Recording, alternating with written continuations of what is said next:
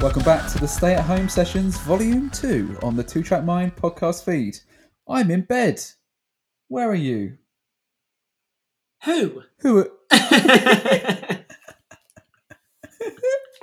thought maybe the listeners, think about where they are. Well, surely Sorry. you can address me normally.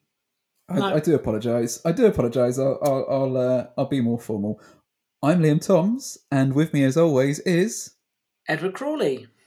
And just in case anybody is, on the edge of their seat right now, I'm in bed because I'm a lazy ass bastard, not because of any illness or anything to be concerned about. I just fancy trying to record a podcast in bed. Why not?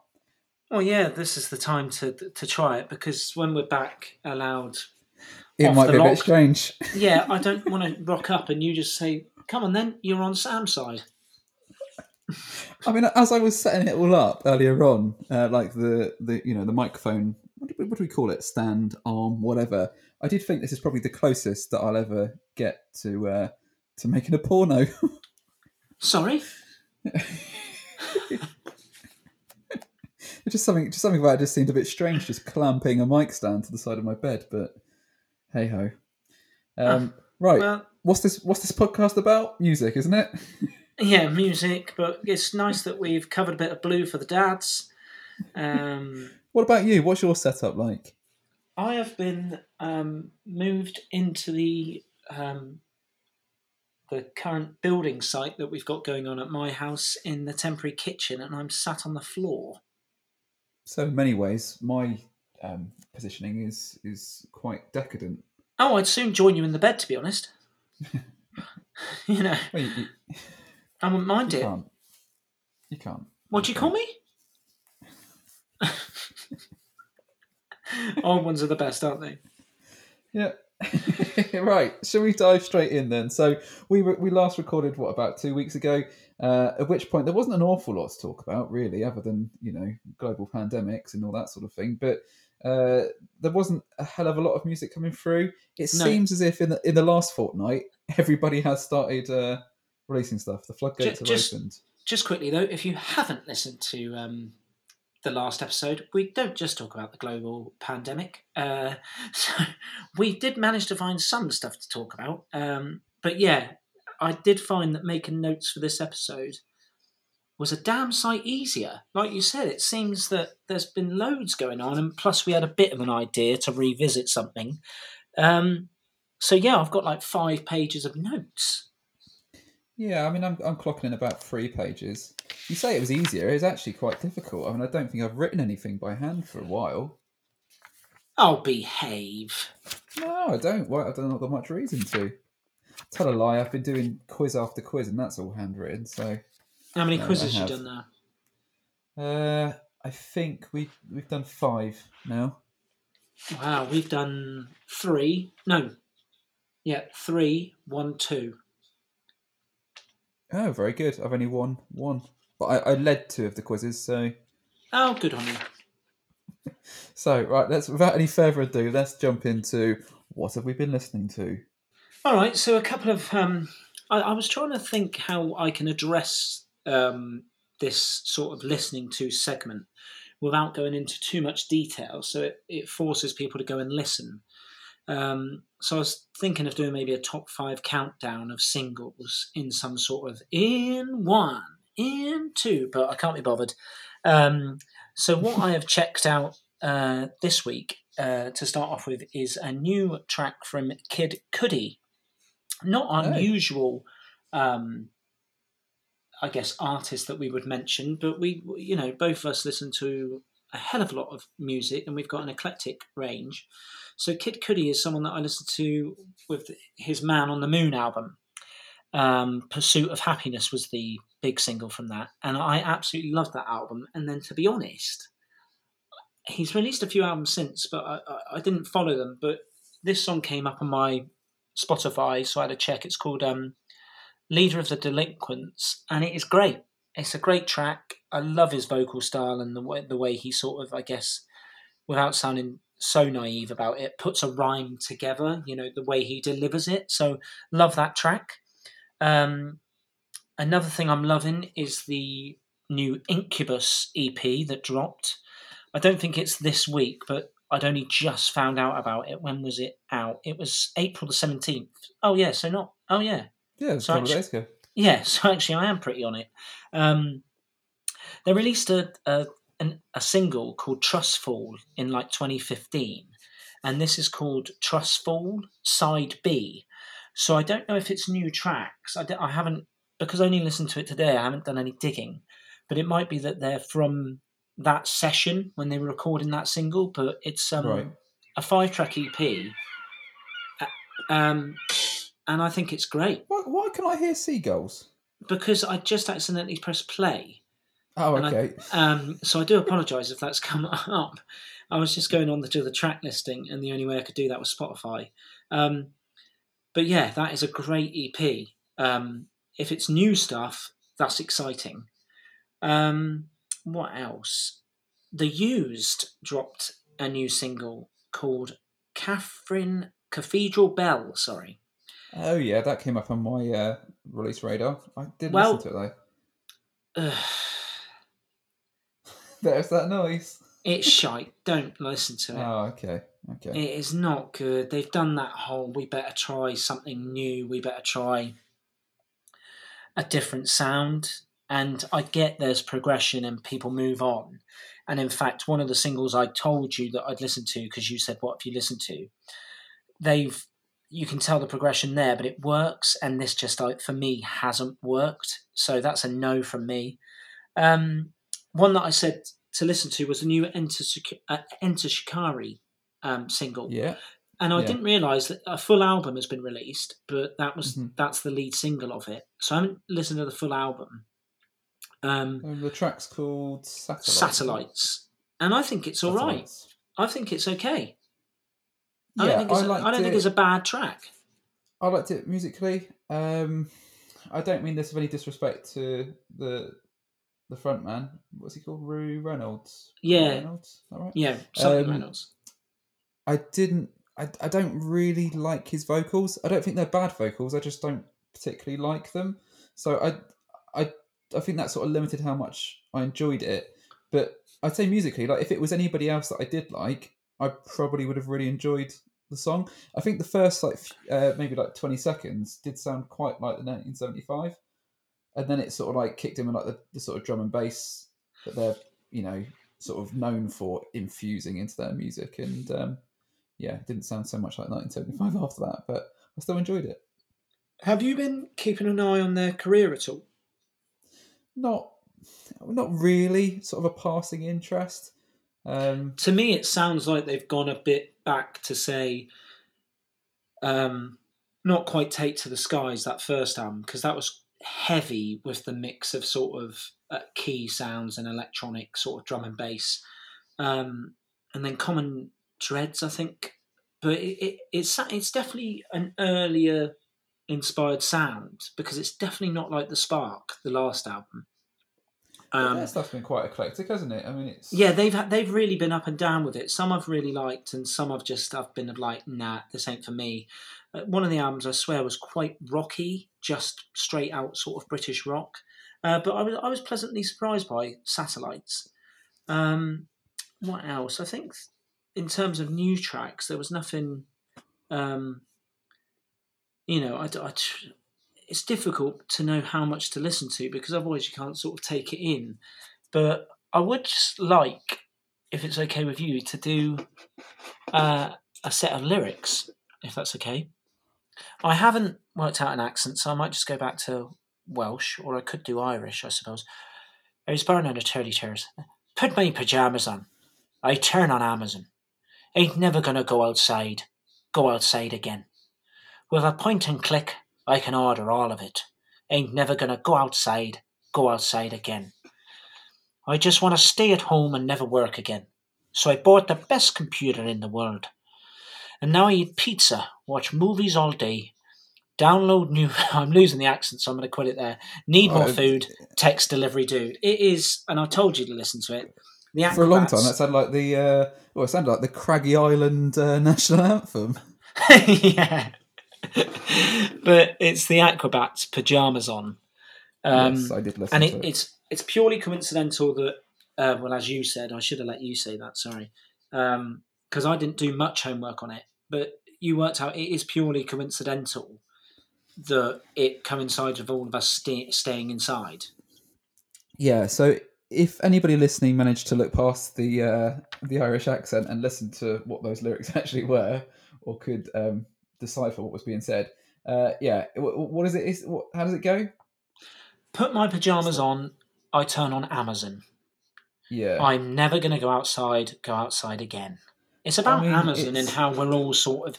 I see the bigger picture. It's about how we're all just obsessed by Amazon, I suppose. it's a Um, massive coincidence. It's almost as much of a sort of like prophetic view of things as the Darknesses album. Easter is cancelled. well, yeah. That was well in advance, wasn't it? Yeah, couldn't have predicted that, could they? No. Very strange. Yeah, I didn't mind the song, the Acrobats. We spoke a little bit about it in the week. We both agreed that it sounded more Real Big Fish than Acrobats. Yeah, it did sound that it could have been on a recent Ruby Fish album. Yeah. No, But no, so I didn't hate it. I don't know. Wow. So I've written a couple of notes, which, if you'll give me 2 or 3 minutes, I'd like to just explain my views I've on got it. all the time in the world. You take your time. So Acrobats, they've got the Acrobats Super Show, which is huge. They wear costumes. I've seen them live. They come on stage. They fight aliens. They are a silly band. All right. Um, but what they normally do is they do it with a sense of credibility. So you've got songs like the big songs, Super Rad, like Martian Girl, Pizza Day. They're all silly lyrics, but they're really they're good songs, and the lyrics are clever. There's being silly to a point for just the sake of being silly, and then there's you can be a silly comedian, but if you do it with a sense with wit, it works. And I just think this for me is lazy from them compared to some of the silly songs they've done in the past. So and it got me thinking, what other silly songs are there and bands? And one that sort of just jumped to mind is Infant Sorrow. Now, does that? Yeah, the one from the Russell Brand film, Get Him to the Yeah, Greek. get him to the Greek. So they've got songs like Bangers, Beans and Mash, The Clap, you know, Going Up, Let's get which is about, fucked. yeah, let's get fucked. But they're done in such a way that it doesn't matter that they're quite tongue-in-cheek lyrics, quite silly, a song about getting the Well, clap. it's Because written for the it's film as well. Yeah, but I've got that album. I listened to that album in full without watching the film because it's done in such a way that it's got some credibility to it because it's good music, and that is what. Because funny enough, I'm going to do a blast from the past, and it's an Acrobats album to prove this. I'm going to do a newer one of theirs, Charge, which I say new. It's still like 2000 and probably 5 or something. It's got songs like Fashion Zombie, Tiger Rider versus The Time. Um, I love that album, and it is still silly, but it's silly in a way which has taken some thought.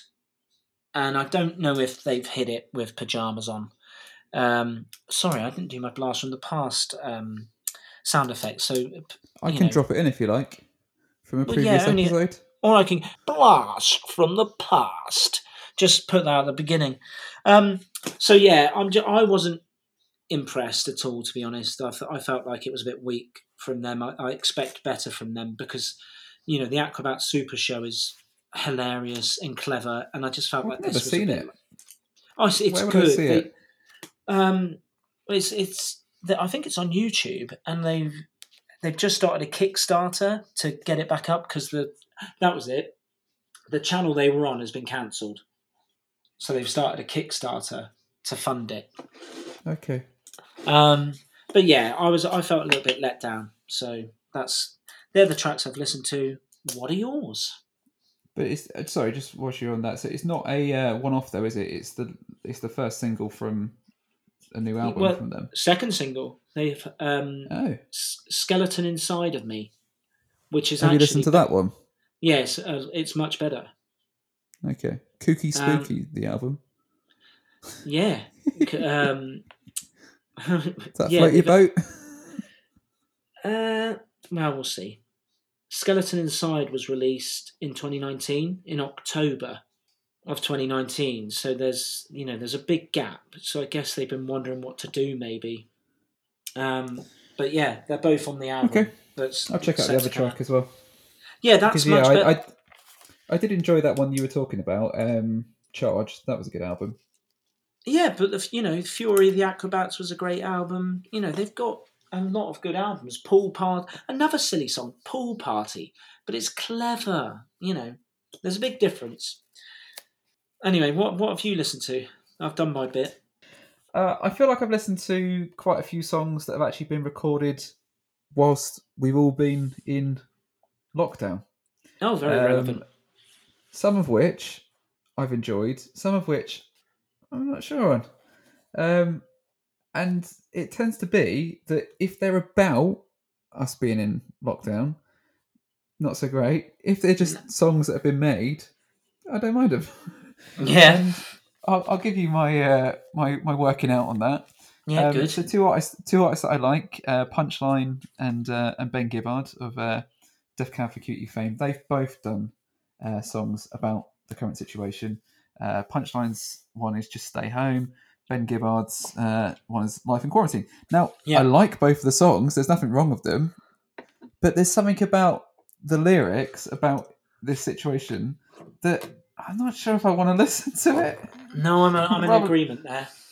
I'd rather listen to something completely different, or at least something a bit more, I don't know, metaphorical about what's going on, rather than quite as literal as these are.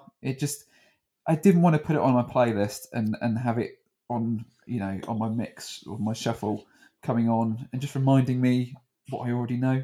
Yeah, in a year's time when um, you've forgotten to take it off. yeah, you're absolutely right. Like, I think that about quite a lot of things right now. I just think, am I going to want to remember this? Probably not. But Charlie XCX, she's done this whole thing where she's kind of been like co-creating uh, songs and artwork and videos with her fans, Hmm. so that they've been helping her to like put together the art for this single, which is called Forever, Yeah, and then they've sent in like loads of video clips, and it's not just people dancing to the song. It's like people doing various things. And also, like, not just clips from people from the last couple of weeks, like just video clips that people had of, like, I don't know, parties and different stuff. yeah. But yeah, the song's really good as well. Really enjoyed Oh, that. cool. So yeah, that was good. I spoke a while ago about a band called All We Are, because I Yes. used them as like my reference point for some of the Hayley Williams stuff. Yep. They've started to put out some new songs from their album that's coming out soon, and it's quite different. I mean, it's still, it's recognisable as them, but it's got like a much more of a kind of like a disco sort of funk vibe. You might like it, so I Yeah. Well, thought I'd mention it today. I was meant to check it out the first time you mentioned it, but I don't know why I didn't get round to it. Well, their first album, I want to say it's their first album because I've missed the second one altogether. So this is their third, I think. But the first album was a bit more sort of like quirky, kind of indie, almost like chill out sort of stuff, like not too far removed from like 07 or something like that. Okay. But Yeah, this is that a bit makes more, sense. it's a bit more sort of 70s disco style, but in a Nice. credible way, not like a Rolls Royce or something like that. And then there's been a couple more ones from Hayley Williams as well, hasn't there? Oh, I don't know if you've heard any of those. Over It was ah, the one that. Oh, let's say Over Over It. Yet. Yes, I've heard Over It, so I can talk about Sorry, Over I It. got it wrong. It's Over Yet. Well, she says it enough, so I'm surprised neither of Yeah. us knew it. Have you seen the video for that? I haven't seen the video. It came on. The song came on, and I was like, "Oh, I recognise that voice."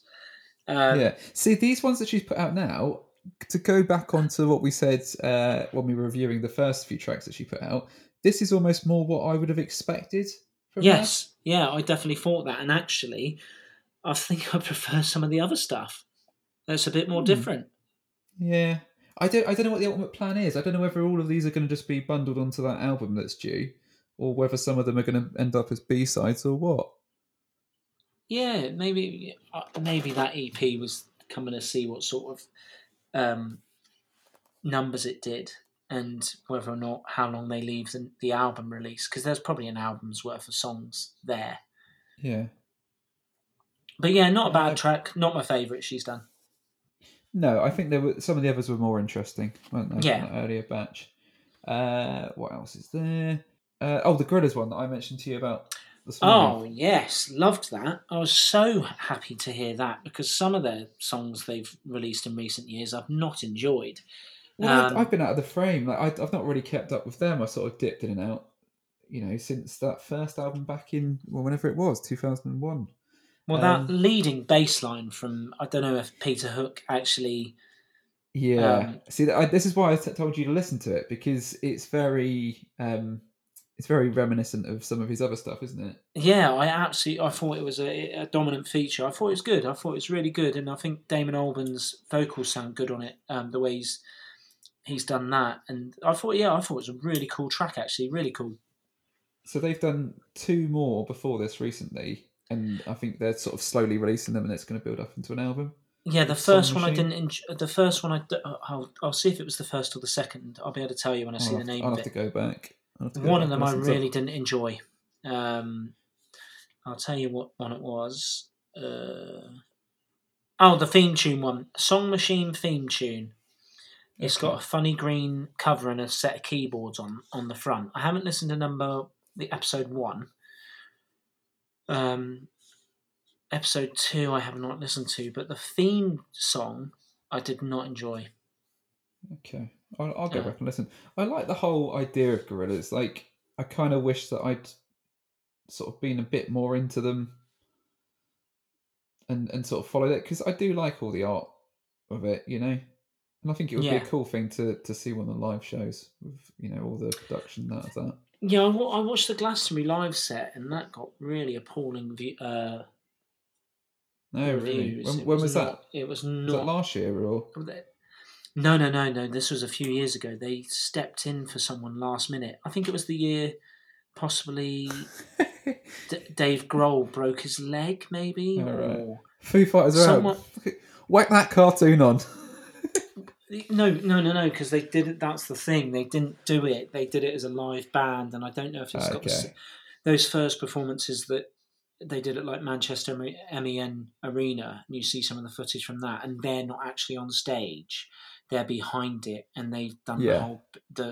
That's different. This was them. Yeah, it didn't go down well. It was. I'll tell you when it was, because they just released the Plastic Beach album.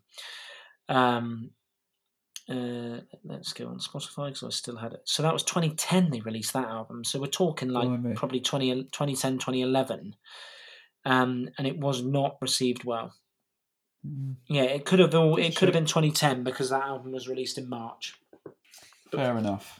But in fairness, they were only given like 2 weeks' notice, I think. So. Well, I'm not sure that I could do very good at Glastonbury of 2 weeks preparation. As a headline set? No, or otherwise. I'm your best mate, and I'll watch it with 2 weeks' notice. What does that mean? Right, I've got a couple of songs I listen to, but I've combined them into a small feature. Good. That I want to call Strangest Things. Oh, are we allowed to play the Stranger Things? No, I think we all got it. But I'm saying Strangest Things. No. The reason it's called Strangest Things is because I'm going to say 2 weird things that I've heard, and you can tell me which one you think's strangest. You ready? Yep. Right. 1. Peter, Bjorn and John covering the Curb Your Enthusiasm theme tune. I don't know that they intend to release this as a single, but it was a full 2 minute 20 video of them playing it. So hold on, I thought I was having to do which one was the strangest. Well, that's just number 1. Number 2, right. All Saints featuring Sting. Jesus. Message in a Bottle.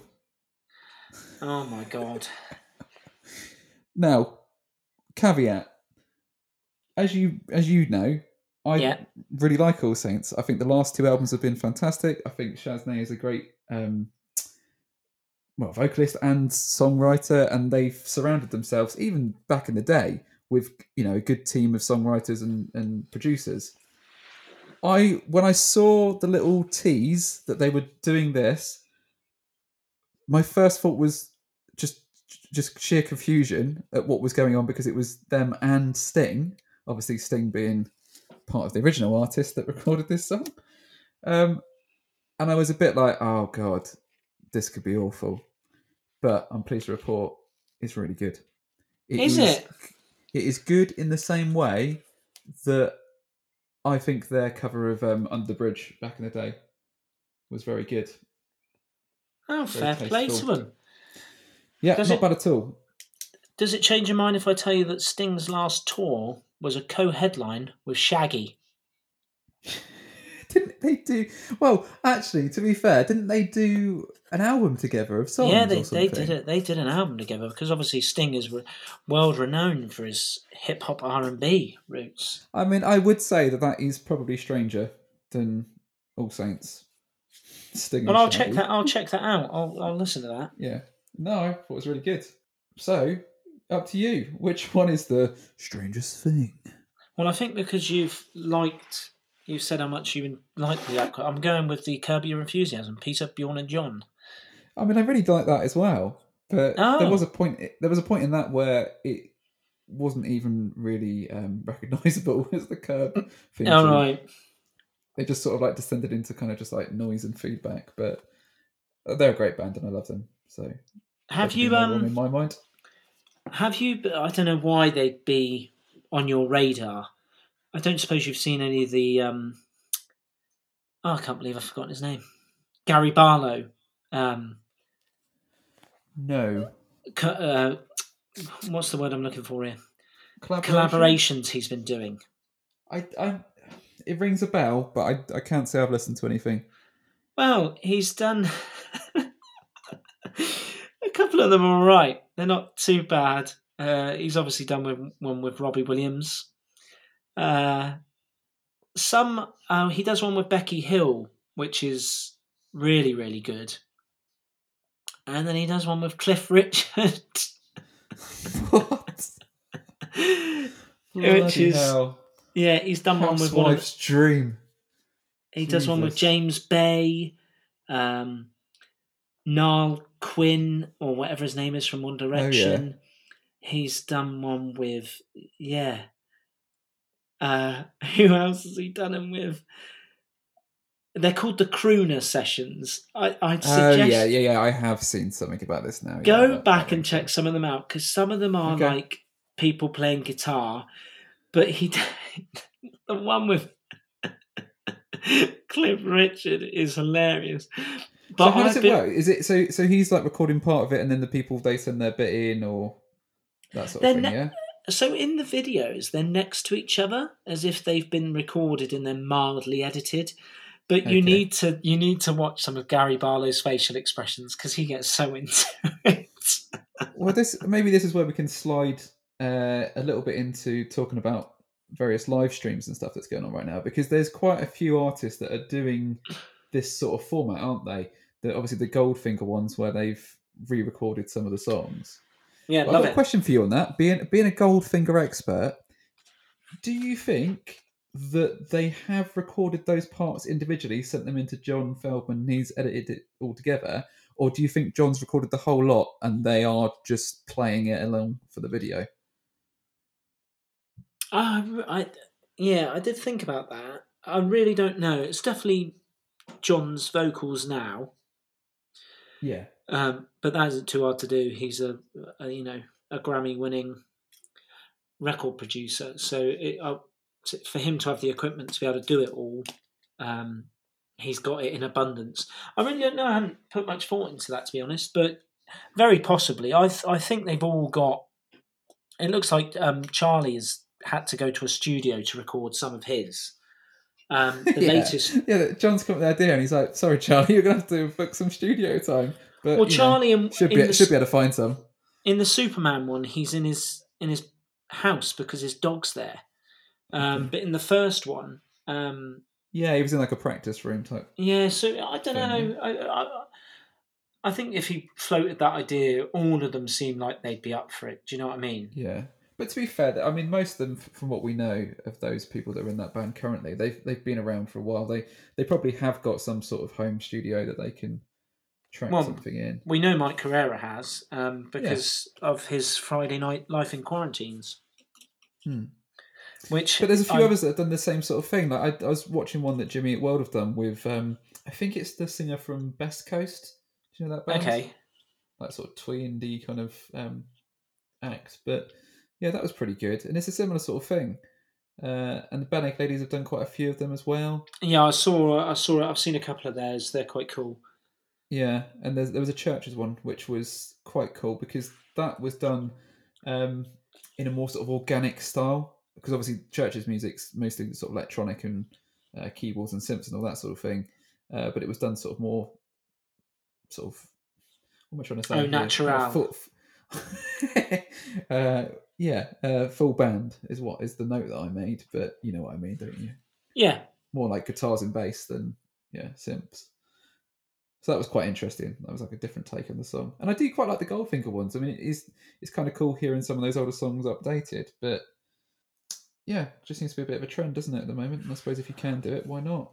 one of my favourite video ones, so it's not necessarily a live stream, is one of the Billy Joe ones, and Yeah, it's so he's his. doing what? It's a weekly cover, isn't it, that he's recording? Yeah, what are they called? Monday something. Yeah, No Fun Mondays. No Fun Monday. So a couple have liked, a couple I haven't. The one that I really, really love is his cover of Manic Monday, featuring Susanna Hoffs from the Bangles. Um, I think that's great. I think that sounds awesome. And That's is my this the favourite. one I that think he's done. I know that's not the one that he's put up now for stream on Spotify, is it? That's No, I'm the not so keen on that one as it happens. I think it's a bit one dimensional.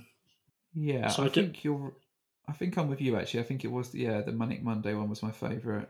yeah. So the one he's just put up to as a single is I think We're Alone Now, Yeah, but it's all a bit formatted for me, and I think we're not, and then the chorus is slower, and he goes to palm muting almost, and then it goes back into a faster, uh, louder sounding verse, and then a slightly quieter chorus. So I like it. I think I love his vocals on any track. I think he's such a great singer and a really versatile singer as it for someone who you wouldn't expect it of being in a punk band. Um, but the Manic Monday one I think is great, and she's really going for it in her parts of the video. what I can work out was is that her now, or is that like some old footage or something that No, he's just that's she's aged very well. That's her now. wow. Yeah, you should YouTube it. It's because No, they I've seen it. I just couldn't work out whether it was old footage or not. no, that's new. That's new footage that Eh, she's recorded. fair enough. Yeah, it's cool, isn't it? So, any other streams that you've been tuning in Well, for? obviously the Obviously, Ben Gibbard one, the Mike Herrera ones. Obviously Frank did. still going strong with those. Yeah, every Thursday, but they're so good. Um, fair play to him for doing it, and he's raised so much money.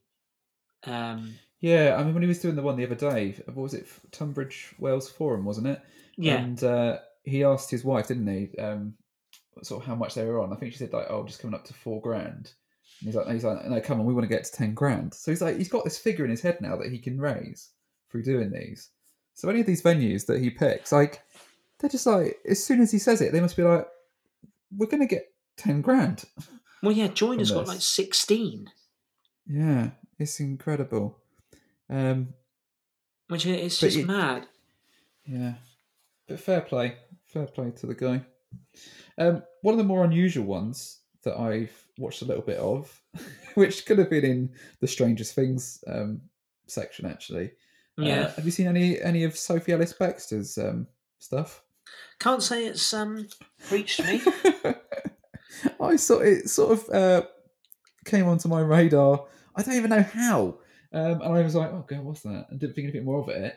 But then it popped up again. I want to say maybe someone on Twitter had retweeted it.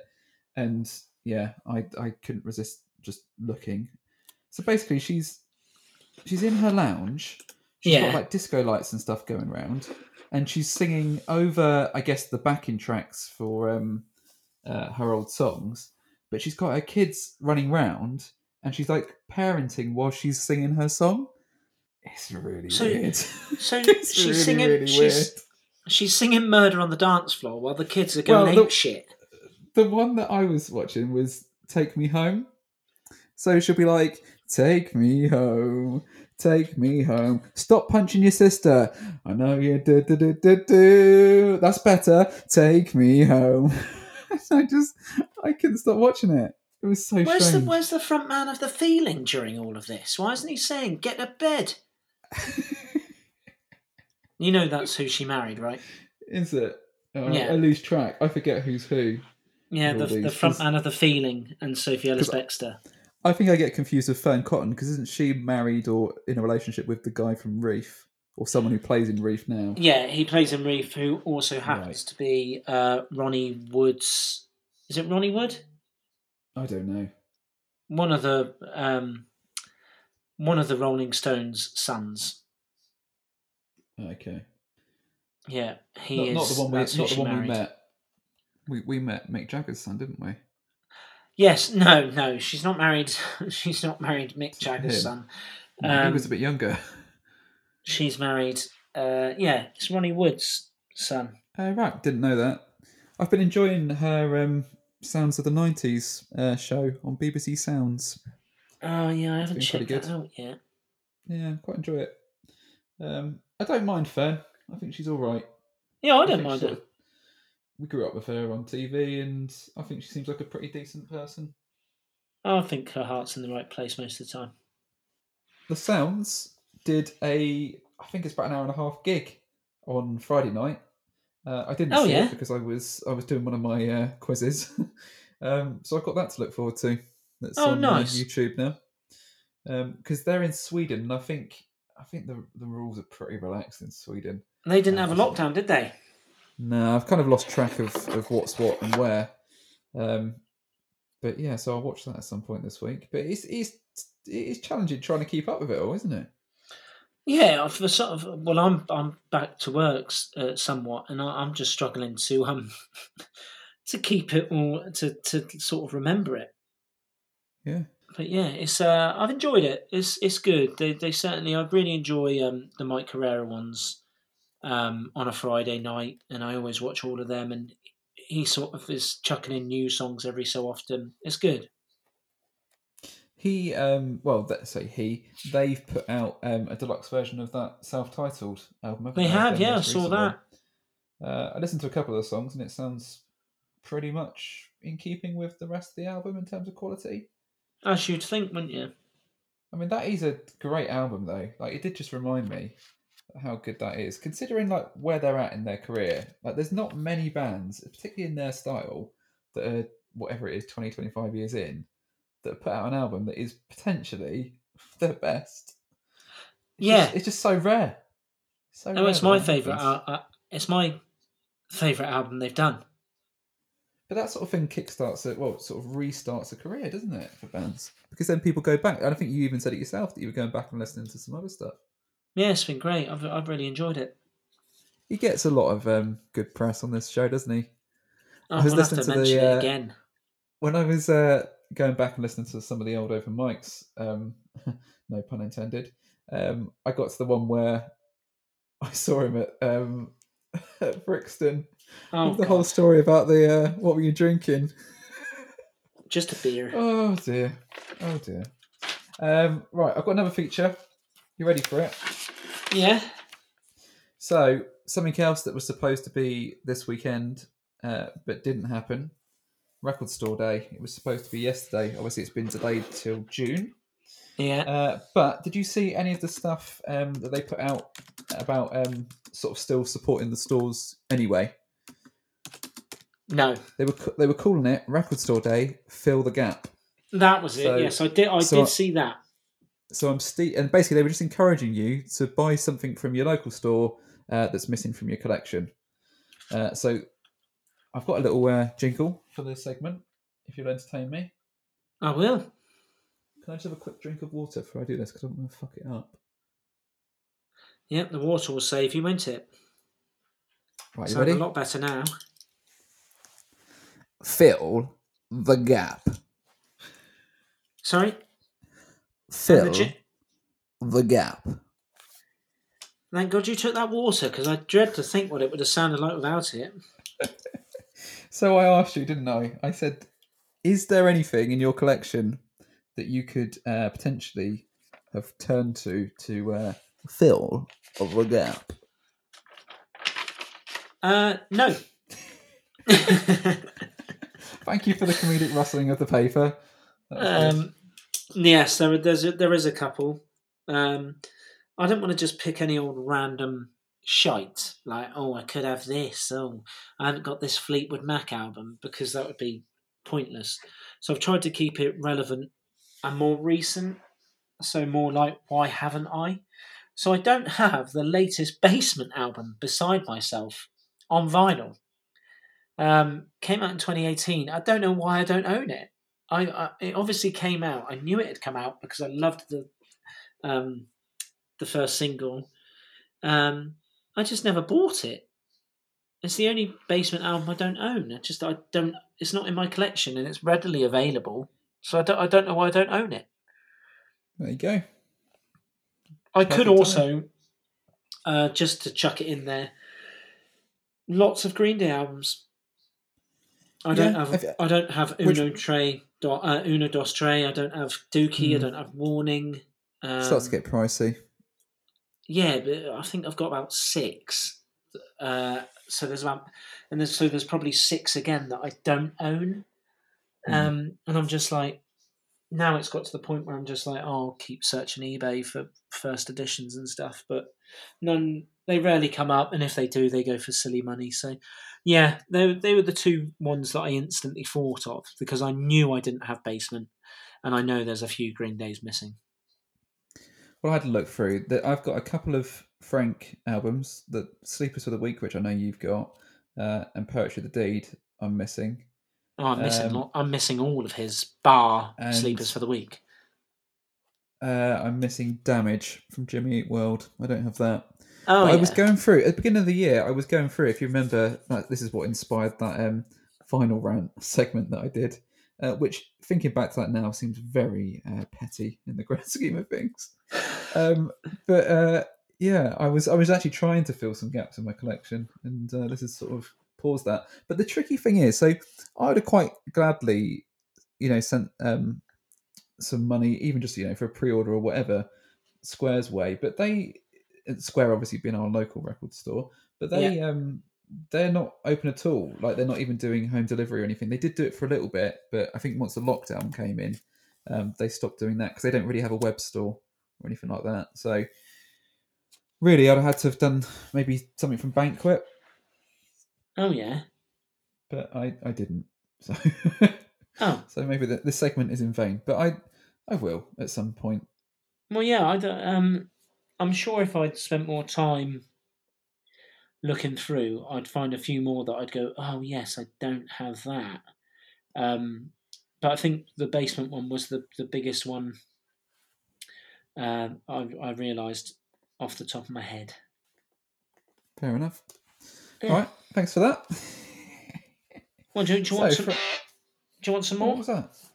Again, I was trying to find I was quickly going through my most listens to on Spotify, and just to see if anything come up that I could say, oh, actually, I don't have this album. A lot of mine are older though, that I probably don't have. So I don't really want to count them, because it's almost I wasn't buying vinyl when I first started listening to them. Yeah. Does that make sense? Yeah, but they're ideal ones to go back and yeah. All right, so I don't have The Darkness, Permission to Land. I'd love that. Yeah, that's a good one. I've got that on pitch disc.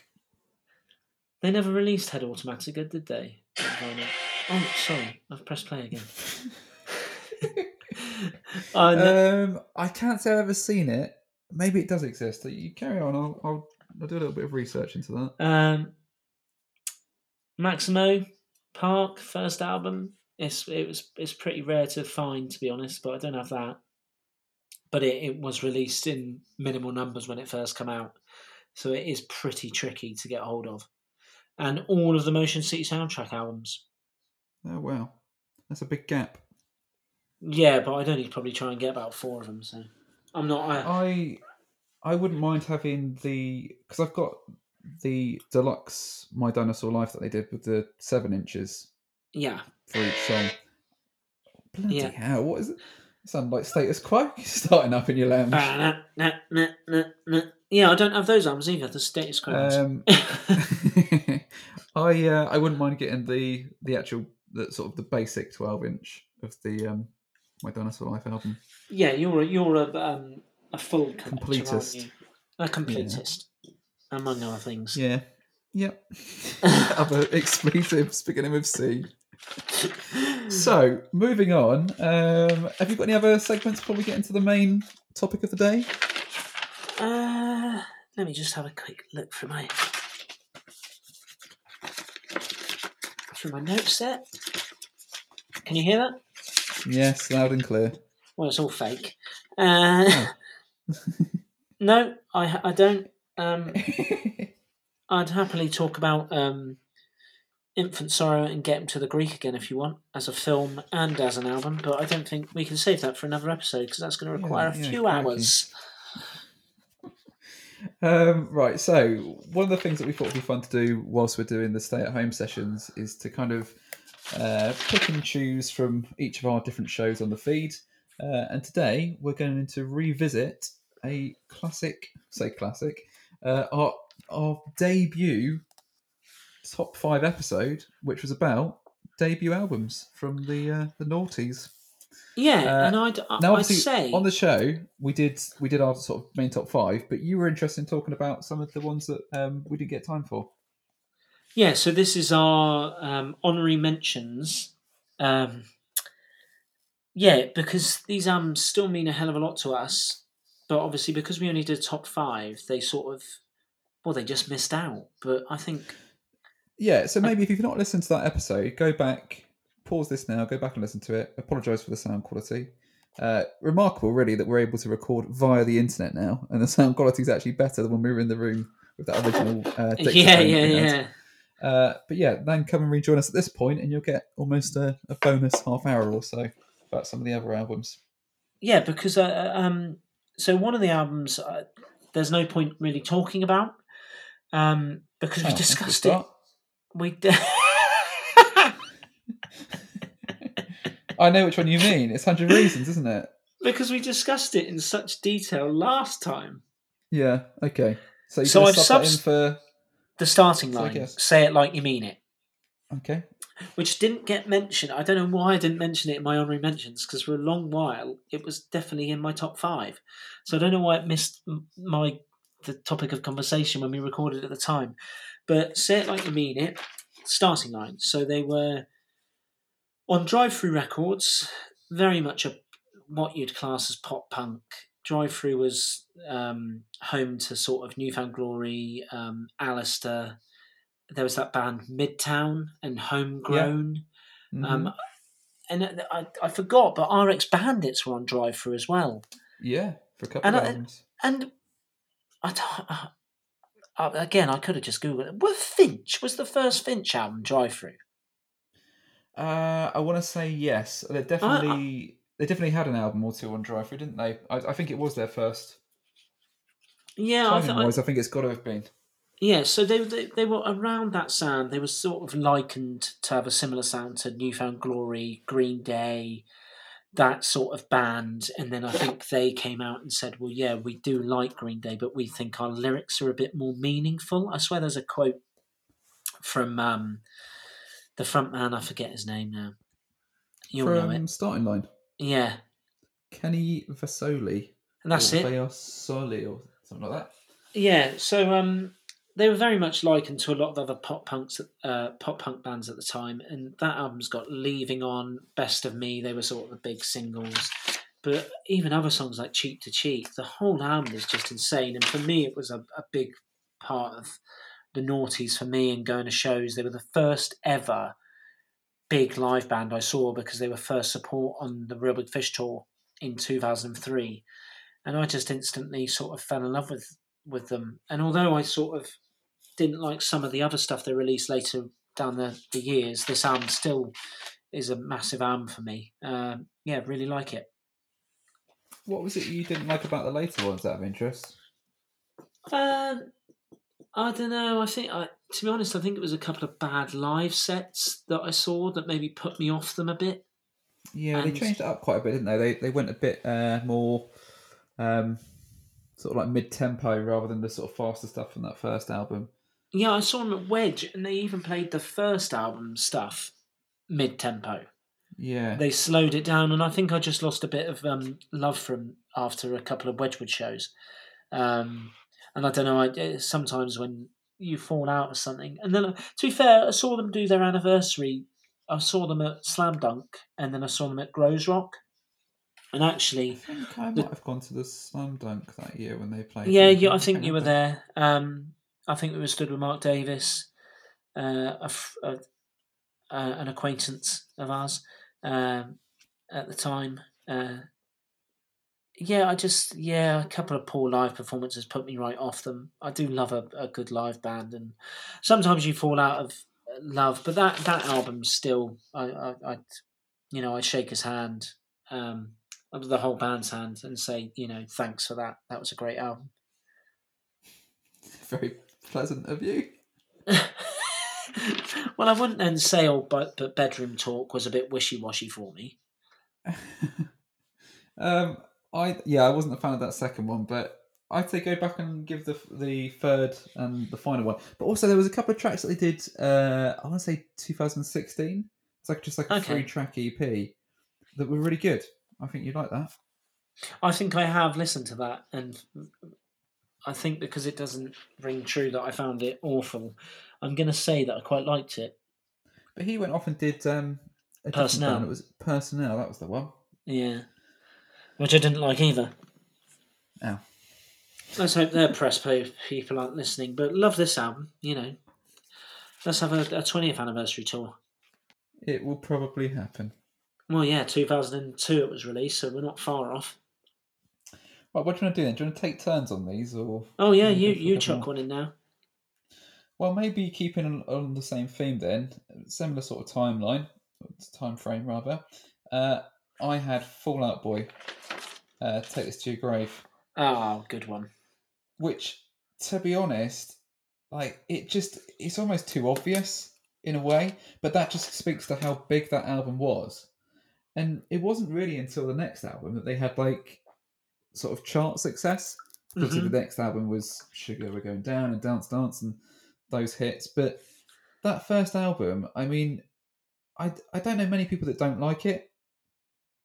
So I mean, like even if you're indifferent about it, I don't think there's anyone that really doesn't like that album. Like they just considering where they were coming up in, through into this sort of like pop punk and then what became known as emo kind of like crossover period. It was just a pretty solid album. Yeah. And when you look at what they've done now, and obviously what people know Fallout Boy for, I mean, I don't want to call them a cabaret act, but there's a lot of production to their shows and a lot of sort of bells and whistles. And you go back to this album, and it's just so subtle and simple, but the songwriting is probably as good as the songwriting is now. It just doesn't have all of that. Je ne sais quoi. No, I mean pizzazz or whatever. I don't know. I'm stuck for a word, but you get what I'm saying. Like, really, the heart of Patrick Stump's songwriting ability is just as present on that first album as it is on anything that they've, released that's sold millions or billions or Oh god, whatever. yeah, And but I'd argue even more so because these are those original songs are what started getting them noticed. They yeah, went from having that album to from under the cork tree. that's the one. You know, but I still think you put on Dead on Arrival or uh, Grand Theft Autumn, but that's what that. Hold on, I might as well just Spotify it so I'm not umming and ahhing. Yeah, talk about those first few tracks on there. They're just awesome. It was an amazing album, and it was great from the start. It didn't take any warming up. You could put it on, and it was just like yes, it was just a Yeah. solid album. And To be like you fair, say, I've not gone back and listened to it for a while, but I did maybe about a year or two ago, and just sort of listened to it through, and just was just like so pleasantly surprised at how much it stands up. yeah, no, it's a great album. Considering what it is, which is just almost a bit like the Starting Line one, just a pretty straightforward uh, punk pop punk album. Just quickly, have you checked out the new album? The latest one, Mania. Yeah, they've just released the Greatest Hits Volume 2. Yeah. But the album But before yeah, that, Mania. What did you think of Mania? There was a couple that I didn't really enjoy, but for the most part, it was all right. And there's a couple of songs on it because I think what they were doing with that album is I think they were trying to go a bit stranger. Like there's that Yeah. "Young and a Menace" track. Do you know that you're familiar with that one? Which is No. it's almost like it breaks down and it's just like it's like a load of noise, but like in a very interesting and listenable and musical way. Yeah. I recommend checking it out. It's really good. That was the first track they released, and I thought, oh, this has the making of like more of a kind of like arty kind of album from them. And then I think they went back and kind of lost their bottle a little bit and sort of wrote a few more radio hits for it. But then there was another one that I think maybe got left off the album that was on an EP they released maybe about a year later, which is in a similar vein. And I love it. I think it's really good. But I think they sort of backed away from going too weird. Well, Because actually, obviously Mania. they've got a background in sort of hardcore, haven't they? All of them. Yeah, well, Mania was going to get released. So if I can, so it was ended up being released in January. I think it originally had a release for end of 2017, Yeah. and Pete Wentz was chatting with Patrick, and he said because obviously he's a father now, Pete Wentz, and he said this album isn't good enough for me to leave my family for a year to tour. Yeah. We need to make it better. So they went back and they did re-record a load of different other songs and improve on them. I listened to him in a podcast about it, and That's the interesting. Armchair Expert one with Dak Shepard.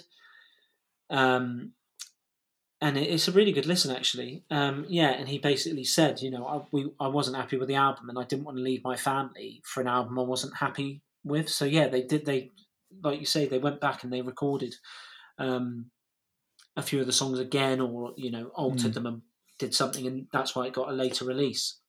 Yeah, I find with most of their albums now that there's normally a couple that I don't know. I don't say they find them irritating, but I don't know. I don't enjoy them as much, but not in a way that I want to like write it off completely because I know that 2 tracks later will be a contender for one of my favourite songs they've ever done.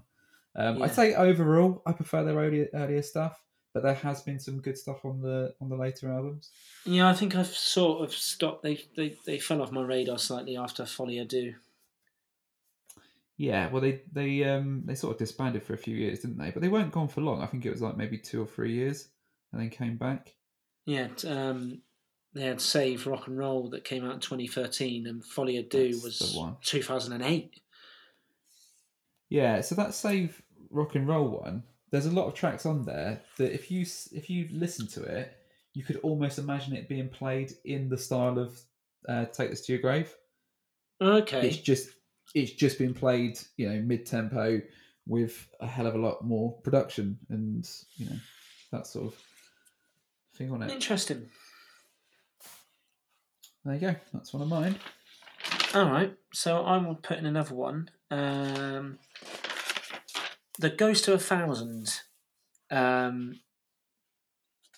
Yeah, This Is Where the Fight Begins. A Brighton punk rock hardcore band. This album was released in 2007. Um, they sort of gained traction, I suppose, by supporting the likes of Gallows, Cancer Bats, Alex on Fire, Poison the Well. They did like the festival circuits and a lot of sort of smaller shows. They definitely toured heavily when they were first together. That album was nominated for so many awards and actually got them top 5 punk rock albums of the year from Q. It was top 11 albums of the year for Rock Sound. It was top 6 Kerrang album of the year. They were up for Best Newcomer at the Kerrang Awards after that album. It is very much. Wow. What happened to them? Well, they signed then to Epitaph for the second album, and they released the second album. And again, they did an Eastpak Antidote tour with Anti-Flag and Alexis on Fire. And 4 Years Strong. So a big, big tour. And I believe that tour was UK and Europe. That went all around. And then they just disbanded. And I've not done the history of it. I don't know if I don't think there was any differences because I believe they're all still friends. But they are a band that I definitely think, but I love both albums. Now, if you liken them to, say, another British hardcore band that got big, it has, unfortunately you got, well, not unfortunately because I love the first album, you have to sort of mention Gallows. And I personally think as a body of work, This Is Where the Fight Begins holds up against that first Gallows album easily. But what Gallows had was a mouthy arsehole frontman at the time who gained them a lot of press coverage because of his tattoos, the way he was. He was a bit like a Johnny Rotten character. And the frontman of Ghost of a Thousand was a bit more, say, not reserved, because I do think he was an unreal frontman, a real maverick with the microphone. He had all the stage presence of any frontman I've seen, from a punk rock band that disbanded after 2 albums. But yeah, that first album is huge. It was definitely one of those albums that I sort of saw the single on Kerrang for a song called New Toy. And I was like, oh, this is heavy, but I wasn't, heavy stuff isn't, it's not the same as sort of Metallica and stuff, which is clearly another genre. I had Iron Maiden albums and stuff, but I wouldn't class those bands as actually heavy, but this was definitely a heavier album, and I just loved it. I've got them both on really cool vinyl. The frontman's an artist, and he did the covers for both the albums, and they're wicked. They're really nice vinyl, 12-inch vinyls that I've got for both the albums. Yeah, loved it. Went to their last show in Brighton. Saw their last festival set at Heavy Fest. And then they did briefly get back together when Alexis on Fire sort of did a run of shows when they first said, look, we didn't say a proper goodbye to places. So this is a while ago because now Alexis on Fire are back with new singles. So they did briefly get back together because Alexis on Fire asked them to support them because they were good friends. And they said, oh, we're going to get back together just to do this Brixton show because Alexis on Fire did a lot for us when we were a band. But yeah, that first album's awesome. Check out singles like Black Art No. 1 and Left for Dead. Just a proper punk rock album. And I love it. Still listen to it now. So awesome. I don't know a lot about them, so I can't really add a lot, but it's nice hearing you talk about it. Thank you. I appreciate that. Do you think they'll come back? Well, the frontman went to start a band called Yards, which is a little bit further afield. Still very much hardcore, but I don't know if it's quite fast in the sense of those fast guitar. Do they call it mathcore or something? Yeah, I know what you mean. it's too far for me. It's not something I don't mind it, but it's busy. It's busy music. Fair enough. Right, well, how do I follow that? I will go for Kids in Glass Houses next. And here's a little reveal for you. So when I read it out on the episode that we did, I said dirt when I meant smart casual. I remember that at the time, actually. And I even tried in the edit to drop me in saying smart casual. And it just didn't work at all. So on the episode, you've just got me saying Kids in Glass Houses, and it's just like it doesn't quite sound natural. Go back and you'll hear it. So yeah, the album was Smart Casual. I just remember having some knowledge of them before this because I'd played a gig with them weirdly, like 2 years earlier, at the room upstairs at the Opera House when it was still the Opera House in London. Yes, you did. Yeah. Sorry, I'm telling about London. Boscombe in Bournemouth. Now, I can honestly say that I didn't watch their set, and all I can remember from the back of the venue, because it was this really awkward setup in that room, if you remember, where like the merch was like behind a wall. So if you were on the merch tables, you couldn't see the show. So I was there, and I didn't see any of it, but I do remember hearing them play a cover of that Ashley Simpson song, that La La. Do you remember that? No. Okay. I'll put it on the playlist for the show. Yeah, do. Anyway, I'll give you a laugh. Then suddenly, I guess, what was it? About a year or two later, they came out with Smart Casual. Yeah. I just remember being like, just amazed at how fresh it sounded at the time, because most of what was coming out was either sort of very heavy at that point. You know, it was the kind of like the sort of emo hardcore. It was that era. And then there was this kind of like quite pretty sounding, I guess they weren't really a pop punk band, really. I would just say they were just a kind of a Brit rock band, actually. But there was just something about their sound that just sounded fresh. And I think a lot of it is down to how good the production was. It was, I want to say the guy's called Ramesh from Long Wave Studios in Cardiff. Yes. Can't think what his surname is. No, that's the comedian.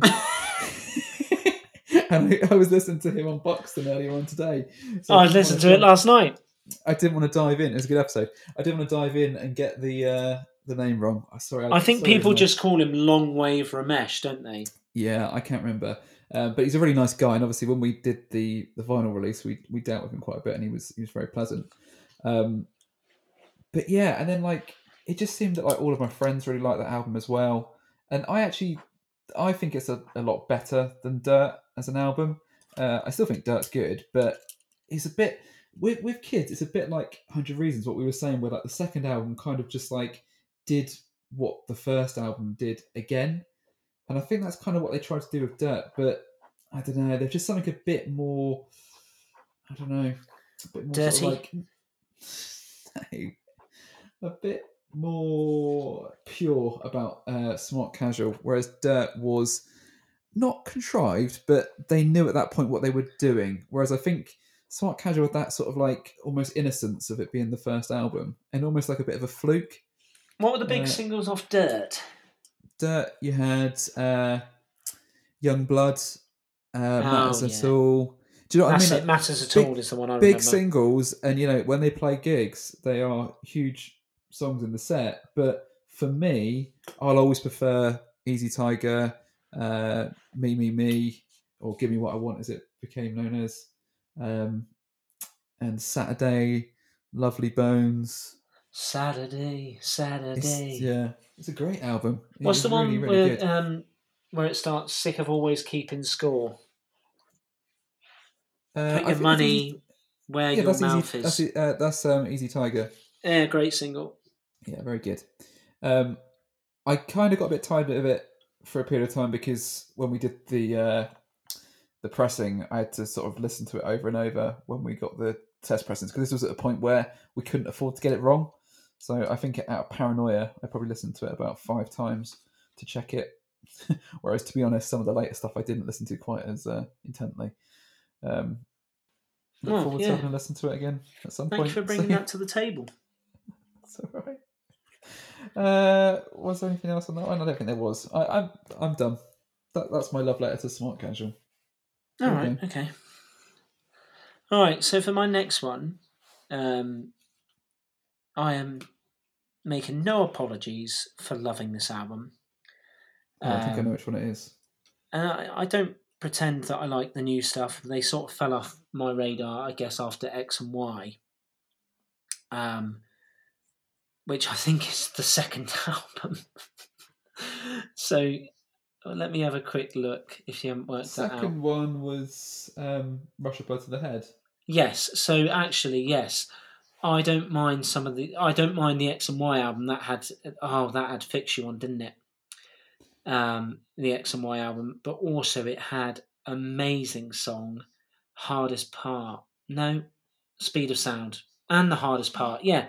So I went about 3 albums in, and then Viva La Vida I wasn't as keen on. Have you revealed who it is, or are we assuming that people will know this? No, I haven't. I'm doing the big reveal now. Oh, it's Coldplay. Are you sure? Parachutes. Not Snow Patrol. No. It was and I will simply, and I listened to the album today. I went through every track, and this is insane, really. There's not one track that's bad. Every single track is good, including the hidden track. Including the hidden track at the end of. Yeah, it's at the very end of Everything's Not Lost. It runs on. But yeah, did we get a little bit of it there? Yeah, you did, because I was there thinking it might come up with the name of it on Spotify. But from literally the start, Don't Panic, Shiver, Spy, Sparks, Yellow, Trouble, Parachutes, High Speed, We Never Change, Everything's Not Lost. Every single track is amazing. It was nominated for a Mercury Prize. I don't care who you are. When Yellow came out, it grabbed your attention, and you knew about this band, you knew about this album, and regardless of what they've gone on to do now, people would be telling a bloody lie if they didn't say that Parachutes was an album they knew of or knew about, and if they listened to it now and got rid of their opinions of what Chris Martin, and when he became with Gwyneth Paltrow and he became a celebrity, when they were just 4 guys, friends, making proper, post Britpop. It was a post Britpop album. They were, it's a phenomenal album. It's an amazing album. You did like the follow up though, didn't you? Rush of Blood to the Head. Well, with the scientist and stuff like that. Well, I can remember. Is it In My Place was the first big hit from that? Great song. I can remember quite. Yeah, see, I can remember quite clearly listening to that at your house on vinyl. Yeah, I've got it. Yeah. 7-inch. But then you've got other tracks. God Put a Smile Upon Your Face, Clocks. That album's great as well. They really, and again, that album got nominated for a Mercury Prize. Didn't win it, but yeah, just what an amazing, fair play to them. Like, what a career they've had. Like, and they've, I know it became the subject of one of my lyric jokes. But to be fair, when you introduced that, you introduced it with complete love for and respect, shall we say, for Chris Martin. You apologised before you even did it, which is not. You haven't afforded that that luxury for everyone. No, and I'm yet to see Coldplay live, which is a shame. I don't know.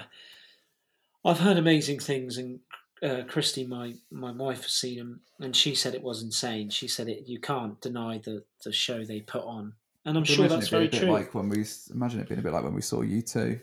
Yeah, I can imagine it being exactly the same. So yeah, there's not a bad track on that album. Cool. I had something else I was going to ask about it, but I've forgotten now. Oh yeah, trivia question for you. Where was the video for Yellow filmed? Oh, that's what's it called? Ah, no, no, Studland Beach. no. I wasn't going to say Studland Beach. What was I going to say? Great Yarmouth. No, what's the one near Hangsbury Head on the other side? Oh, Mudderford. That's the one. I was going to say Avon. Mudderford Quay. Yeah, no, it's Sutherland. Also, where they filmed the Spanish episode of Only Fools and Horses. So there you go. Don't say you don't get any trivia on this podcast. Right, what have I got next? I'm going to go to Headwater Massacre, Oh, good one. their first album. Now, I think they were quite ahead of their time. Or is it Daryl Palumo? Is that how you Yeah, pronounce his name? yeah, God, I'm awful with these names. He was quite ahead of his time in terms of being somebody from a hardcore band, obviously Glassjaw, who went on to do something quite different. Because there was plenty of other artists that have done that since. Obviously, you quite often get them do like the kind of like acoustic, solo acoustic singer songwriter type thing. yeah. But even like the Midtown guy went on to do that's you spoke about earlier on actually. Midtown went on to do Cobra Starship. You remember that band? Yes, I do remember that band. That was the front man from Midtown, Gabe Was it? Sporter, I think. Yeah. Oh, well done. Yeah, there you go. But this album, I mean, it's still like it still fuses. I feel like some of like his influences. Like it's quite heavy in places, but it's like this like explosion of sound like throughout, and it's just like the most catchy like radio hits, but done in such like a not say aggressive, but like in such an intense way. Yeah, I get that. Do you know what I mean? Like, I mean, even Beating Hearts Baby, which is quite a sort of straightforward pop song in a way, it's still played like a full band song. Do you know what I mean? But wouldn't sound out of place on the radio. Yeah, it's guitar driven, isn't it? Yeah, And that's a then good way of putting it. his stylistic vocal performance over the top of most of these tracks. Like he's definitely um, he's comfortable with his voice, if that makes sense. Like Yeah, the way he goes up and down his range. Like he's not scared of going a bit higher, a bit lower. He's a clever man with vocally, and some of his lyrics and his melodies. They're pretty out there, but they're like you say, they fit the pop hit um, sort of persona, and yet yeah, like you say, but there's definite heavy parts from the guitar and the sort of punk rock drums behind some of the tracks. yeah. So you'll get ones like, I mean, I think it's the closing track that I Shot William H Macy, which is like Yes, so in your face. But then like there's other tracks on the album that are just like it just breaks down into like some sort of like quirky like hip hop or like disco track or something. And it's just like yeah, it's so diverse. And like some of the people that he like pulled in for it, like he's got Tim Armstrong on one of the tracks, and then like the sisters from Isley, the band that we yeah, yeah, that were also on the Newfound Glory album. yeah, Yeah, it's just like a real sort of like sound clash album, isn't it? It's just like loads of different influences just packed in, and then like the follow up that sort of stripped out a lot of the kind of like fuzzy kind of noise of the first album and was like more of a kind of a straightforward, like sort of more disciplined sound, but was also yeah. very Well, good. even the lead single "Graduation Day" was definitely had more structure to it. Yeah, Yeah, that album was okay. I liked them both, Yeah, but I liked them but both. I'm happy to admit that Decadence is probably more interesting.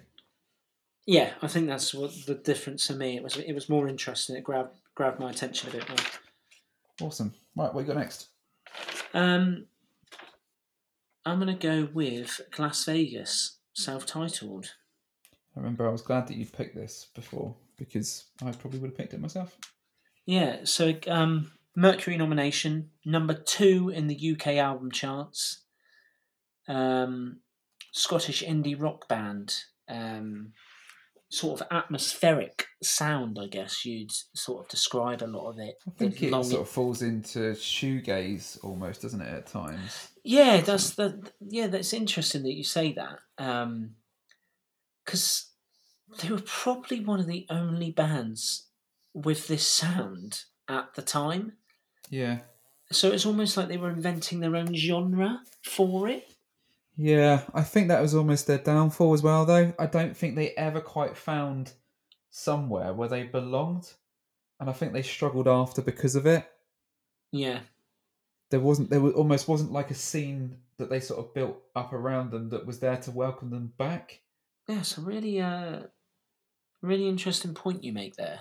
Um, Do you but I know what I mean? Though, suppose like it just like wasn't they weren't nestled in anything. They just no, and it's still the same now. I can Like remember what? hearing "Daddy's Gone" on the radio, and yeah, there's not anyone I can think of initially who would follow that. Yeah, that's it. And I think like they almost like when they come back, it's like who do you put them on with? Because like we saw them the first time going back to U2 again at that Wembley gig, which was just so odd. Really, like it didn't work at all. Like, you know what I Yeah, mean? Like but it it was did at really Reading.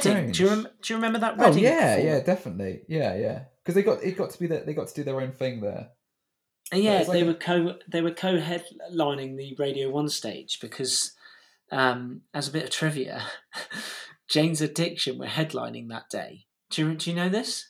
no, Las Vegas weren't the headliner; they were right, on second to last, okay, and Jane's Addiction pulled out 2 minutes before because apparently the front man developed a cold, but it was clearly due to the fact that the tent emptied and then didn't refill with Jane's Addiction fans. oh right. What after Las Vegas? Yeah, it was dead. Let me Oh, just check. okay. So Las Vegas didn't knowingly headline it. They were just the last band that played that day.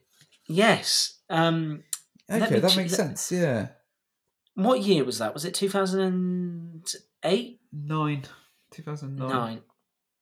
Let me just check my facts there. But definitely the Jane's Addiction thing is true, regardless of if it was the same year.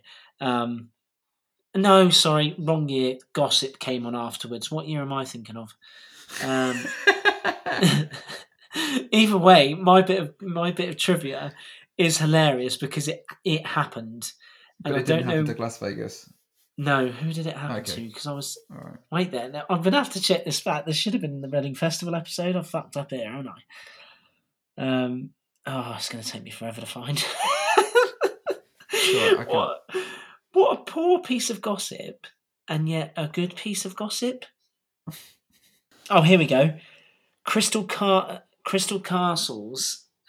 played We're on before. before, were they? Yeah, and then because I saw because then Jane's Addiction were meant to come on, but they didn't. So Crystal Castles ended up Okay. unknowingly headlining. But yeah, What year was that then? Sorry. 2011, Okay, no, it wasn't. only a Was couple I of years there? out. Can't remember if I was or not. Mike M headlined Was it the 30 Seconds to Friday? Sorry. Mars. No, it's a Saturday. You left on the Friday, Ah. didn't you? No, that Because I get all confused. Muse played Origin of Symmetry in full that day, Okay. which was insane. So let's talk more about Las Vegas. Sorry. So they're still regularly playing shows and basically playing just this album. I mean, they did an album tour, but they do like the odd like acoustic show or whatever now. A couple of them. Yeah, they do a And lot of that, don't they? And they basically just play the songs from this album. Like I think they've given up on the later two albums. Makes sense. I mean, I think there's some alright stuff on the other two, but happy to agree that it's this first album of theirs that's the essential listen. Well, Geraldine is one of my top tracks ever. Really? I think lyrically it's amazing. I think musically it's fantastic. But yeah, I absolutely love Geraldine as a track. I think what I like about the album as a whole is it's like it there's something about it that feels almost cinematic. Do you know what I mean? Like you feel like you're because of the storytelling in it, and there's even like one song that is basically just like him saying, "I'm going to get stabbed," isn't there? Yeah, Like it almost feels like that's like part of the film, you yeah, know? And like I guess just like the sort of grandeur of like some of the songs, like we were saying, like it's just like it's enormous in places. Like it yeah. just sounds like this very sort of like melodramatic, like Scottish film, like Train Spotting or something less fun. No, when it first came out, I didn't get into it in 2008 when it came out. Um, I definitely arrived later. Yeah, I think we were both definitely a year later, weren't we? And even now, you got the singles "Lonesome Swan," "Flowers and Football Tops," "Geraldine," "Daddy's Gone." I think they were possibly the four singles. Maybe it was only three. Um, but yeah, I think did "Daddy's Gone" get re-released as a single? I'm thinking. Yeah, I think he did. I think they did a couple of the songs sort of independently originally. Then when they got signed, they re-released them along with Yeah, the I album. remember it being record of the week on Radio One, and it was a huge song, and you couldn't move for love nor money with people saying he's gone, he's gone, he's gone, he's gone. you know, I know they did it all around my house,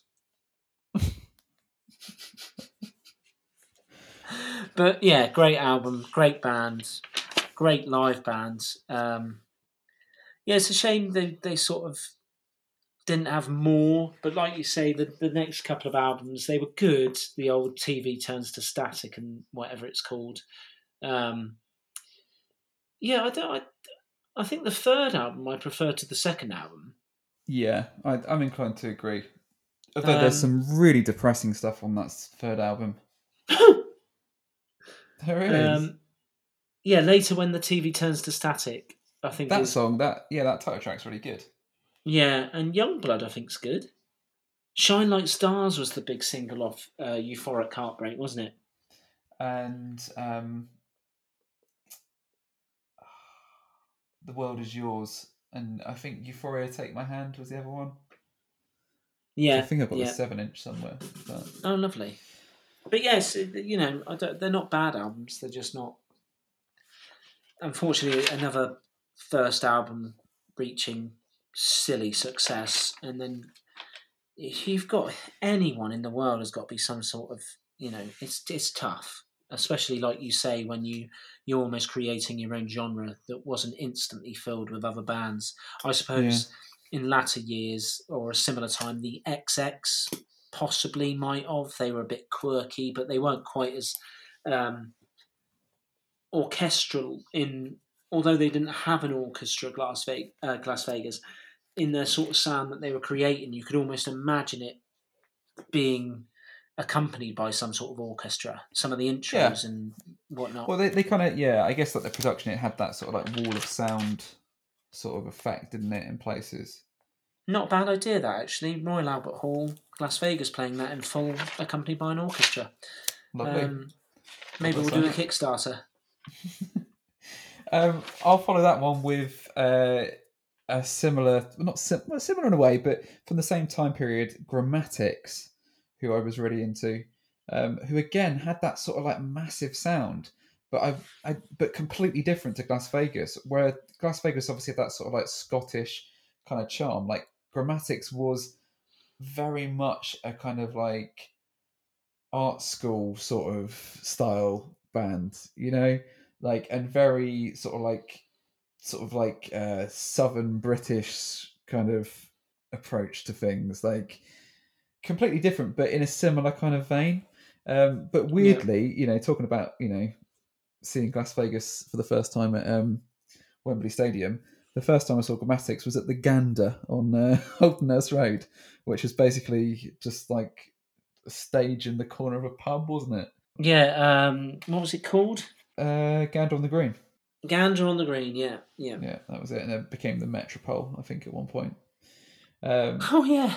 but again, like they had that sort of like melodramatic kind of sound to them, and like I don't know, I think they were just I was at a point in my life where I was being a bit melodramatic, I think, and it just kind of just fit me at that time. Um, yeah, very moody in places, and yeah, great album. But I remember, I don't know whether you remember this. We did an interview when we were on tour, like the following year, when we were in Yeah. Leeds, and I can't remember the guy's name. I stayed in touch with him for a long time, but he was asking us like, "Oh, what bands are you listening to then, like on the road?" And I remember like making like a really like pretentious like point of like saying, "Oh yeah, I've been listening to Leeds' own Grammatics." So that kind of flies in the face of what I said just a second ago about them being from Southern England. They're actually from Leeds. Yeah. But it's in the interview, and I'm sure I can probably find it. Well, like everyone's like, yeah, like Day to Remember, or like 40 Strong, like all bands that sounded like the band that we were in. And I'm like, oh, I yes, can remember that interview so well. Grammatics from actually, it might not have been Grammatics that were from Leeds. It might have been the label that they were on, Dance to the Radio, because I had like a satchel with the Dance to the Radio logo on that I was carrying around that whole tour. Like Oh. in hindsight, it was just a pretentious thing that I was doing to try and appear to be into some interesting music.